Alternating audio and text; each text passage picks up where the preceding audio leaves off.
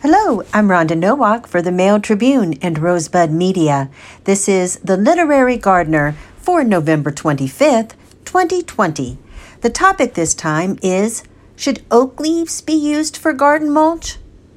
The oak tree, not interested in cherry blossoms.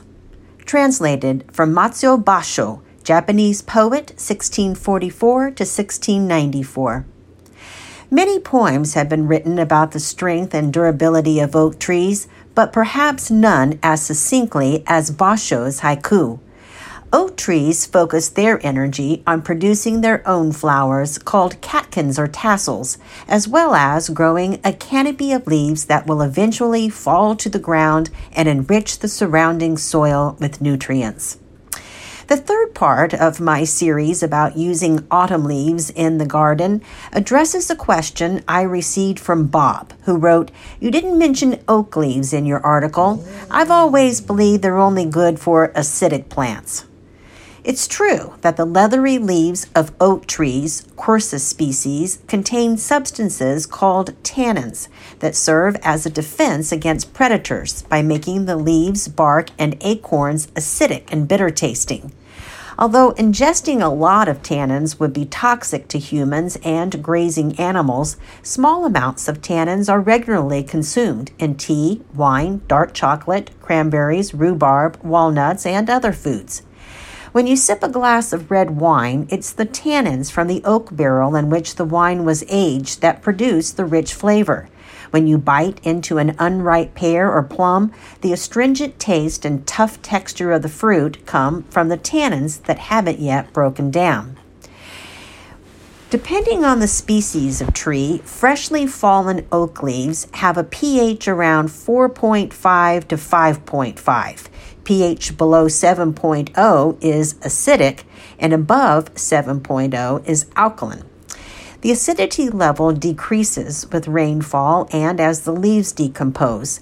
However, oak leaves are slow to break down, so the key is to shred the leaves and add a source of nitrogen, such as blood meal, to expedite the decomposition process. Mixing oak leaves with other types of leaves will also lower the acidity if you want to use them for mulch this winter. Keep in mind, though, that most of our garden plants thrive in slightly acidic soil with a pH between 6.0 and 6.5. It doesn't take long for the mulch to reach this level and even to become slightly alkaline. In fact, scientists have learned that mulch doesn't impact soil pH beyond the top 2 inches. It's the underlying bedrock that has the most effect. For instance, soils formed with granite bedrock are acidic, whereas soils formed by basalt rock are more alkaline. Therefore, it's a good idea to test the pH of your soil before adding any amendments. I apply a few inches of leaf mulch that includes some oak leaves to my garden beds, making sure not to pile the mulch up against tree trunks and plant stems to avoid rot or disease.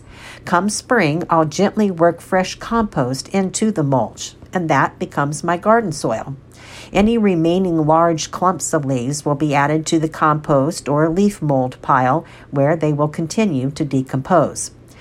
On the other hand, I don't recommend using diseased leaves for garden mulch or leaf mold. My sycamore trees have anthracnose, and my photinia hedge has leaf spot, both of which are types of fungal diseases. Since fungus spores can overwinter in leaf litter, I rake these leaves up and discard them.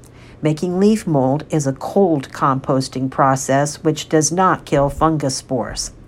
Some gardeners say it's okay to compost diseased leaves as long as the temperature of the compost pile stays higher than 160 degrees Fahrenheit for several days. While commercial composting systems are effective at killing pathogens in organic matter, the home gardener's compost pile may not reach or maintain the necessary level of heat to eliminate all pathogens. Here's the takeaway message in haiku format. An oak leaf's tannins should not dissuade gardeners from making leaf mulch. And that's it for the Literary Gardener this time. Thanks so much for listening, and happy gardening.